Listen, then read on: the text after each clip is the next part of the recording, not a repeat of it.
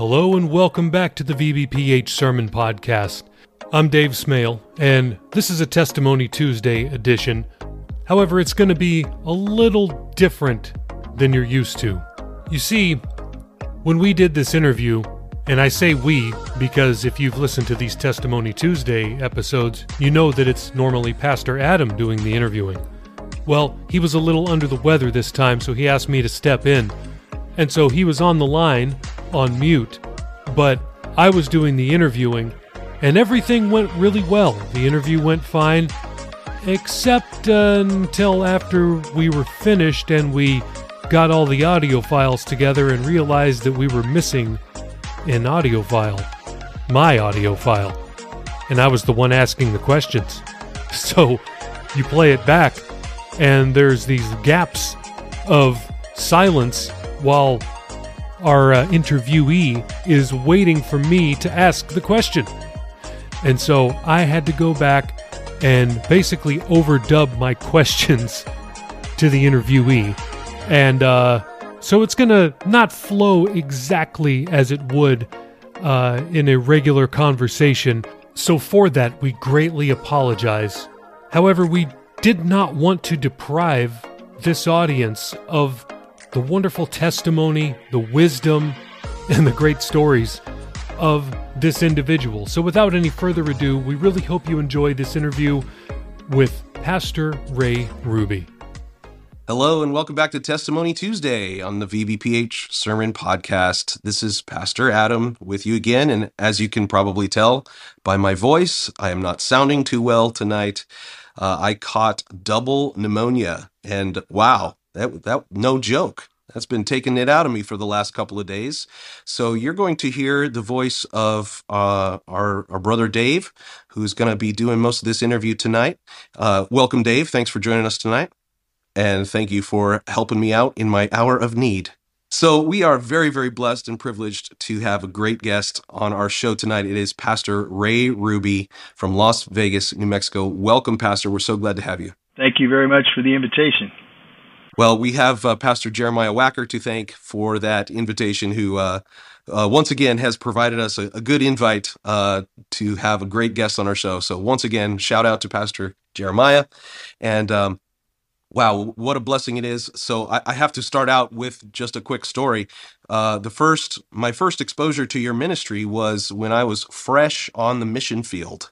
My wife and I were sent into the nation of Bulgaria. Within the first 2 weeks of us landing on the ground, not knowing what we were doing, we went to a Romanian Bible conference. And I don't know how much you remember of that, but my wife and I were there, and it was a wild scene. But I was exposed to your ministry there, and it was a great time. And from then on, I've really appreciated your messages and your sermons, your ministry, and you've been a great blessing. Thank you. Appreciate that. So at this point, I'm going to let Dave begin, and I'll be on mute most of this time. And if I have any curious questions along the way, I will pop in. And so take it away, Dave. Pastor Ruby, can you give us your best 3-minute conference-style intro? Yeah. Okay. Well, my name's Ray Ruby. My wife is Patsy. We been married 42 years last week, and been in the ministry since November of 1984, and been here since 1997, and we're excited about what God is doing and what He's going to do. Tell us about how and where you grew up. I was born in Stockton, California. I have 4 brothers and a sister, and we were all born in Stockton except for my brother Fred. He was born on summer vacation in Arizona, but we were born in Stockton, California because my father took his first teaching job in that city. My parents met at Northern Arizona University in Flagstaff, Arizona, when they were both studying to be teachers, and they married and moved to Stockton, kind of sight unseen. It was his first teaching job, and so that's where they began to raise their family. And then in 1970, as it turns out, when Pastor Mitchell was moving his family to Prescott, Arizona, my dad was moving us to Tucson, Arizona. And so it was there in 1978, July, that I had gone to first a Saturday night concert at a place called The Door, and was powerfully convicted by the message I heard. It was kind of an interesting scenario. It was in a little adobe building in the bad side of town in Tucson. It was packed full of young people. We all sat on the floor. This local band was playing popular music, some of the songs everybody knew, but I could tell with my great discernment that they had changed the words. I knew that words didn't talk about Jesus. And so I thought that was a little curious. And then a guy got up and preached, and I was just powerfully convicted, but I was too proud to respond to an altar call. And I left, and a friend of mine who had invited me the first time just said he was going to go back. He wanted to check it out the following night. I thought it was another concert, but it was a church service. We got there late. I remember we sat in the back. The pastor, Harold Warner, was preaching. I had no idea what he was talking about.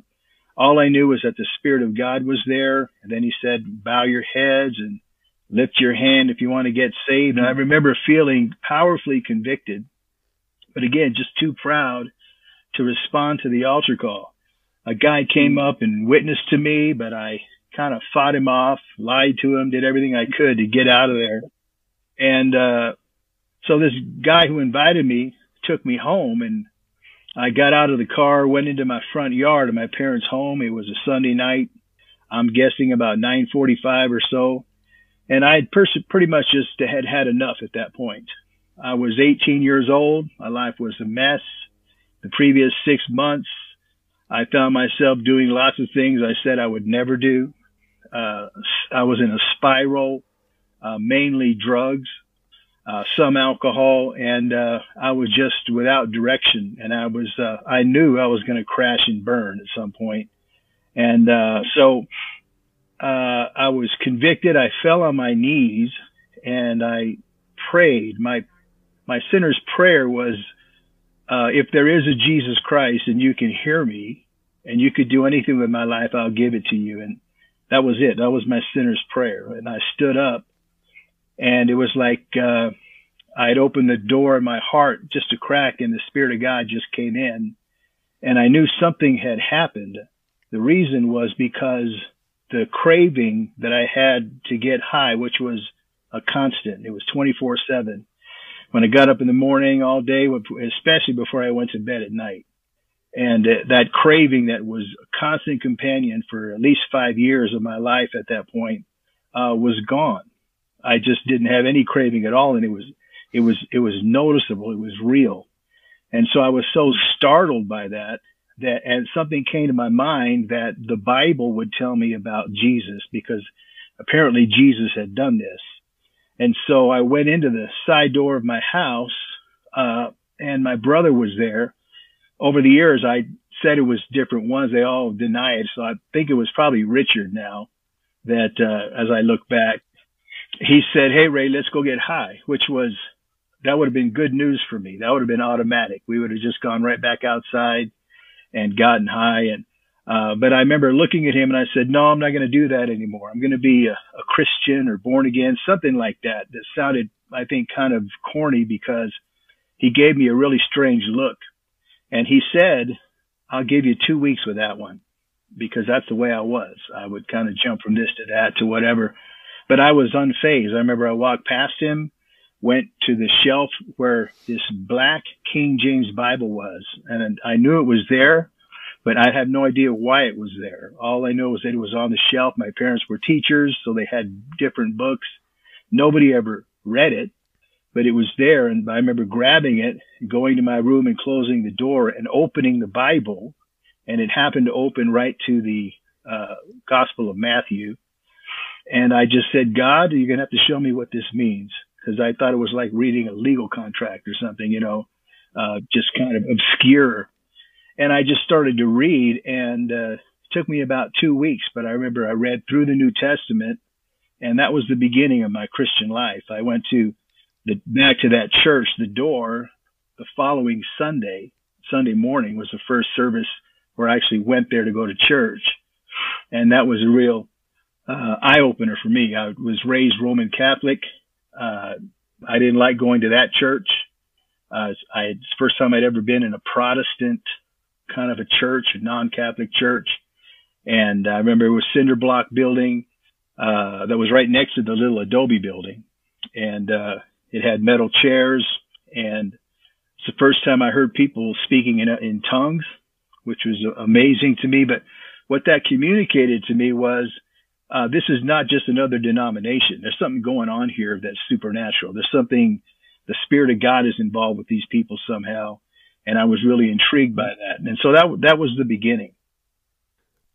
How many siblings do you have? 4 brothers. 4 brothers and a sister. Can you describe what your family life was like growing up? Well, my father at the time was a teacher. He got a job at Stockton Junior High School. And my mother, though she was a teacher, she had her credentials. She ended up having 5 boys in almost 5 years, and a little over 5 years rather. And then a few years later, a little girl. And so she was a stay-at-home mother, and we were basically her classroom. And I think we really benefited from that. And she read to us and talked to us and corrected the way we talked and all kinds of things. It was kind of interesting now that I look back, because my mother's parents were from Sonora, Mexico, and they moved to Bisbee, Arizona, when my grandfather got a job in the copper mine, but they spoke very little English. And so when my mother and her siblings first started school, all they spoke was Spanish. And so it was very difficult for them, especially in those days. They didn't really have a program to teach kids how to speak English or anything. And so her experience was not a good one. And so in looking back, I think it was pretty clear that she was determined that her children were not going to have that problem. So she made sure that we learned English well, that English would be our first language. And even though we've picked up Spanish along the way, she didn't emphasize it in those early days. But she was on us a great deal about speaking English well, and for that reason. So that's what the early days were like, growing up kind of with a lot of brothers. We lived in not a really big town. We lived on the edge of town in those days, back in the 1960s. We just get on our bikes and ride, especially during summer and weekends, and, kind of go and do what we wanted to do and come home, time to eat. And those are good years. But the town began to change. There were lots of elements. This was now the mid to late 1960s. A lot of things had been loosed into our world at that time. The Vietnam War was raging. There was a lot of protests. The hippies, drugs were now coming on really hard in Stockton, even among young kids. And so we first moved across town to another area, which seemed to be better, but in time it was about the same. And so my parents are both from Arizona. And so my dad got a position with a new college that was opening up in Tucson, Pima Community College. And so he moved us to Tucson in 1970. And as I said, it was the same year that Pastor Mitchell was moving his family back to Prescott. We were moving to Tucson.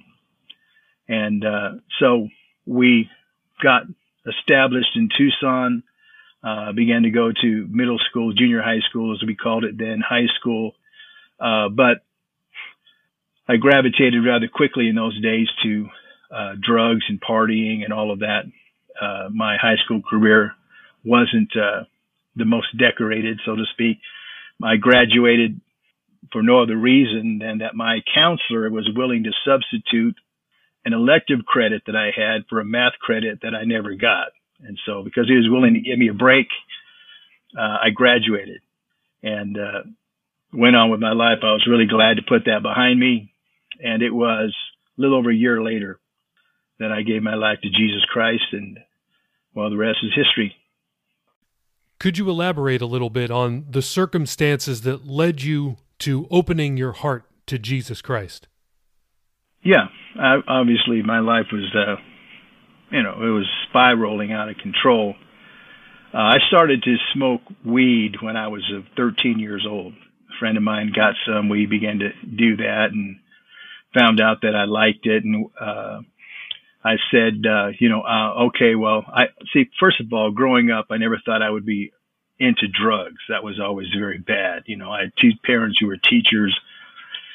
And then he had some marijuana, some weed, so we got high and I liked it. And I said, okay, well, I'll smoke it with my friends, but I will never buy it.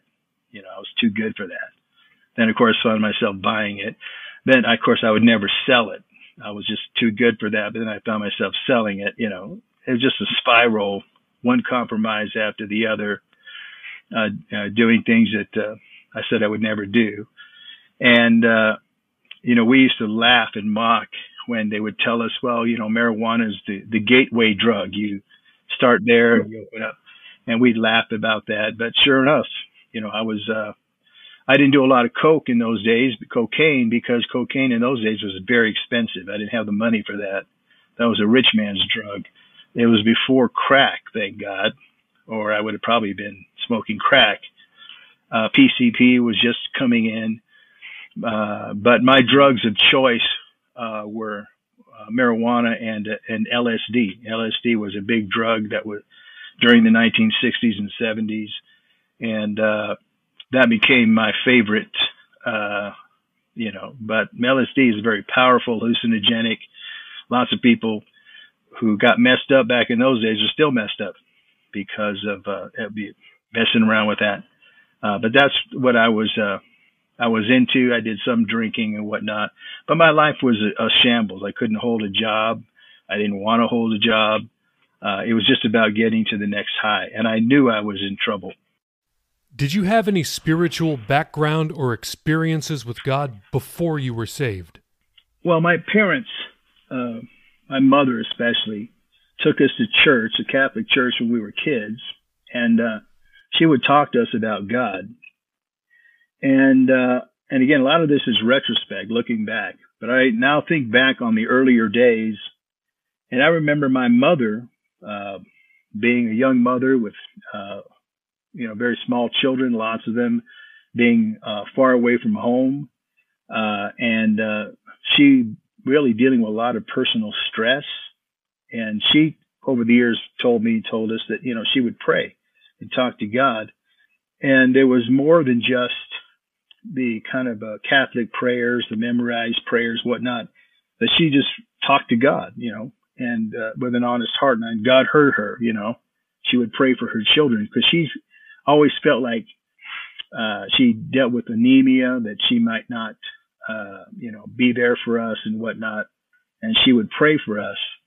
And I remember being a young child and her telling me that God was there and God listens and whatnot. And many times being alone and talking to God and really feeling like he was there and that he heard me, And even though I was doing bad things, even as a small child, I was always kind of aware of the fact that God was watching or whatever. And it was funny because I would do certain sins. I knew there were sins, and I would feel guilty, and I would try to commit the sin in a way that would be less offensive to God, which sounds strange, but that's the mind of a child. I remember the first time one of the neighbor kids, who's a couple years, probably 3 or 4 years older than me, which means he was about 10 and I was about 6. We went to the local food fair, grocery store, and we're walking down the aisle, and he took a bag of potato chips and shoved it under my sweatshirt. And then we walked out. And I was mortified. I was horrified. But he's a bigger kid. We went around the back of the food fair in the field and ate the chips. And we were kind of laughing about it and whatnot. But I was sure that it was just a matter of time. I was going to go home. The cops are going to come racing up the driveway, and I was headed to the big house. I was sure that was going to happen because of the guilt I felt, and I was really disappointed with myself because I wasn't one of the good guys. TV, you had the good guys and the bad guys. Batman was a good guy, and he stopped the bad guys, and I was now a bad guy. I was a robber, I was a thief, and I felt it. And then, of course, the cops never came, and that communicates another message. So it was more your mother's side of the family that was the spiritual side? Yeah, well, she really did. Like I said, I think she had an earnest prayer life, even though she didn't have a lot of direction. We found out years later. We left Stockton in 1970. We went back. We had a family reunion, and we ended up passing through Stockton on the way to Sacramento, where my brother Herb lives. And we stopped in Stockton in the old neighborhood, and on a lark, I knocked on the neighbor's door because the rest of the neighborhood looked different, but that house looked the same. And so I knocked on the door and I asked, as it turned out, even though it was 24 years later, more than that, because we left that neighborhood in about 1968 or so, it was the same lady. Her name was Mrs. Gaines. I knew her as Mrs. Gaines. She was a neighbor. And I asked her, I said, Mrs. Gaines, do you remember 5 little boys lived next door? And she said, you're a school teacher, aren't you? And I said, no, that was my father, but I was one of the little boys. And you know what she said? She said, I used to pray for you and your family and for your uncle around the corner. In his family, my uncle lived around the corner. And I said, Mrs. Gaines, 4 of those 5 little boys are Pentecostal preachers. And her eyes went huge. She said, I used to tell your mother about the Lord. We had no idea that here was a next door neighbor telling my mother about Jesus. We didn't know. Praying for our family. We didn't know. And so it was amazing that I think God gave her that moment just to encourage her, that her life wasn't in vain, that her prayers for her neighbors and whatnot mattered.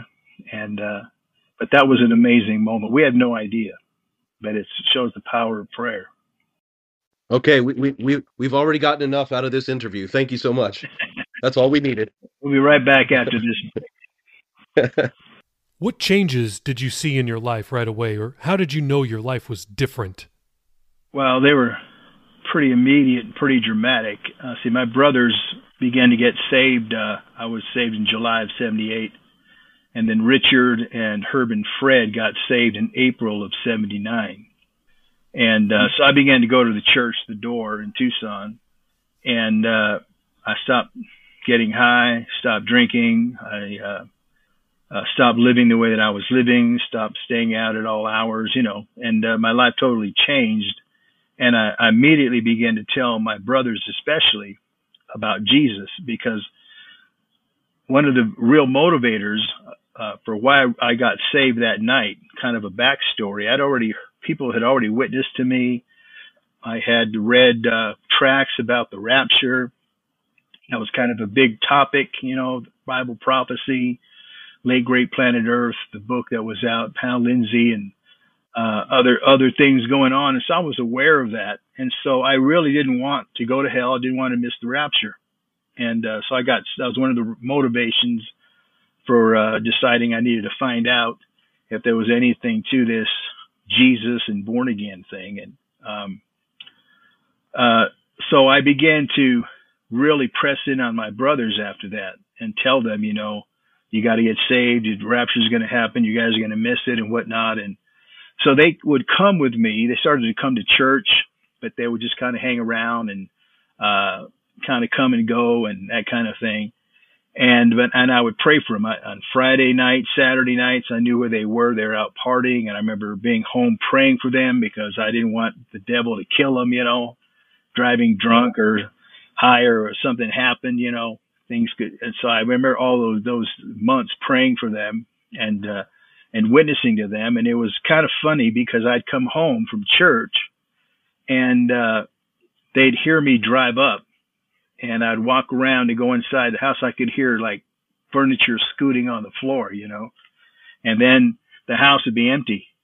It's like, hello, hello, hello, hello, and I could hear doors closing and whatnot. They didn't want to hear it. And they got tired of hearing it, basically. And I didn't always use the greatest wisdom. I kind of lacked wisdom. I kind of used the 50 cal machine gun approach, to evangelism in close quarters. And, just the way it was, I wish I could take back some of that, but you can't, I gave my mother a book called Mystery Babylon, which is not a good idea. Yeah, if you're thinking about giving that as a Christmas present to some of your Catholic relatives, don't do it. Don't do it. It's not worth it. It was a bad idea. It didn't go over well. So those are the early days, but God began to really change my life, and friends began to hear about it, whatnot. I'd talk to them. We had many of the same friends. People began to talk about how I became a Jesus freak and whatnot, and my life had changed. And over time, it'd only been a number of months. My brothers, like I said, would go to church. I was really hoping they'd get saved and serve God, but they'd kind of be messing around with it. And I ended up getting a job, the best job I ever had. I was working for AT&T in those days when it used to be the real AT&T, not like today. But anyway, I remember I was working swing shifts, and I came home one night on a Saturday night. I was working a swing that night, and my brother Richard came up to me and he said, "Hey, Ray, I went to the door." And to me at the time, it's like, well, okay, so what else is new? It was a concert. And I said to him, "So what did you do? Just stand around and look stupid?" He said, "No, I got saved." And when he said that, it was like I pierced in the heart, because I could tell by how he said it that he was sincere. And he wasn't just kind of messing around like he and my brothers used to do. But he really went there. I guess God was just dealing with him. And that night he went, answered the altar call, gave his life to Jesus, and he didn't look back. And about a week later, my brothers Herb and Fred went to church and they prayed.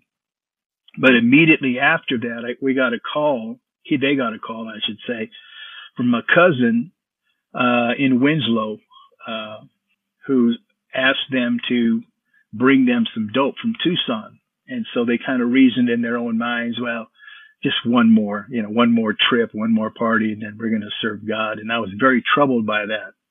And I was praying for them, really hoping that God would intervene.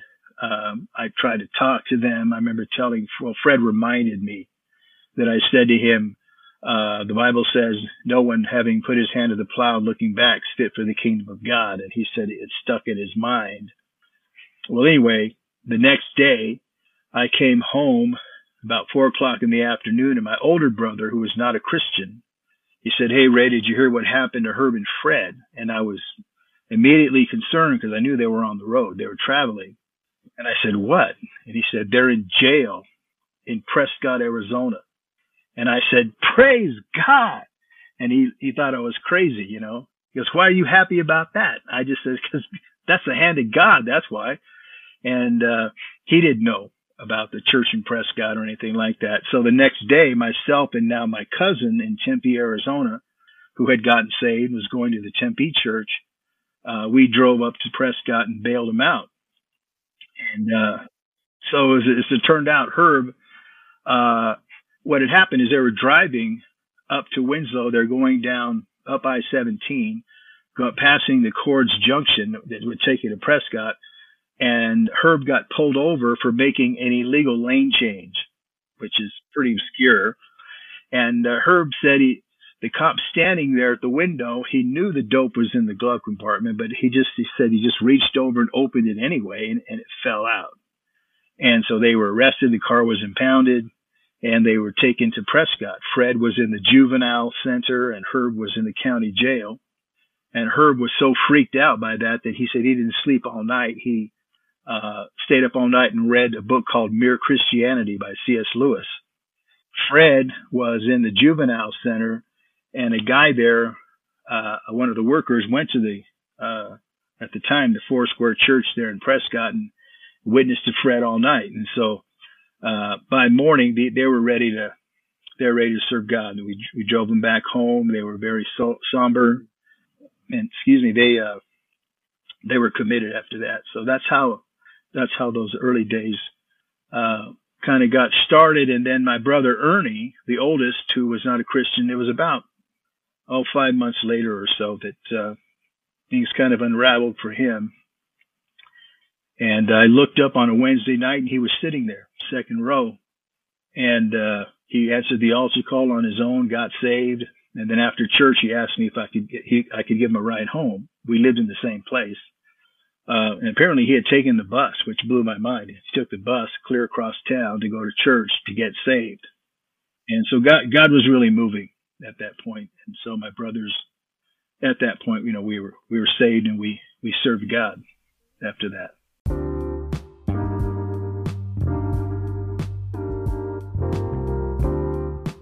You've reached the end of the preview of this Testimony Tuesday episode. If you want to hear the second half of this interview, please use the links in the show notes to subscribe. You'll get daily sermons, full testimonies, and an interruption-free listening experience. And every dollar goes to world evangelism. Thanks for listening to this episode of Testimony Tuesday on the VBPH Sermon Podcast.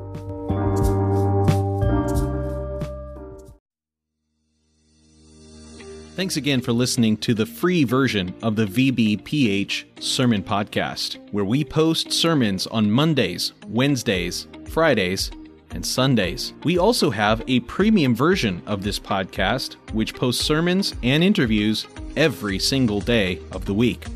So why would you want to subscribe? I'm glad you asked. I have 5 reasons for you. Number 1, on the premium version, we post full versions of Testimony Tuesday, Pastor Campbell Thursday, and Study Day Saturday. If you'd like to hear those episodes, then subscribe now. Reason number 2, uninterrupted listening. We remove all ads and all extraneous content from our premium feed. Reason number 3, premium episodes always release 6 hours earlier than the free version. If you're an early bird, it's a great reason to subscribe. Number 4, our subscribers will gain access to our sermon chat group on WhatsApp, where we interact directly with listeners around the globe. If you'd like to chat with other premium subscribers, subscribe today. And finally, every dollar we raise goes to world evangelism. This is the best reason to subscribe, because you are helping us launch churches all around the world. We don't put one dime in our pockets. Everything that we raise from this podcast will go directly to Thursday night of Chandler Conference. So please subscribe today by using the links in the show notes below. Thanks. Thank you so much for listening to the sermon podcast of the Virginia Beach Potter's House Church. Were you blessed by today's message? Let us know. Please leave us a rating on Apple Podcast or on Podchaser. We'll be back next time with another life-changing word from heaven. God bless.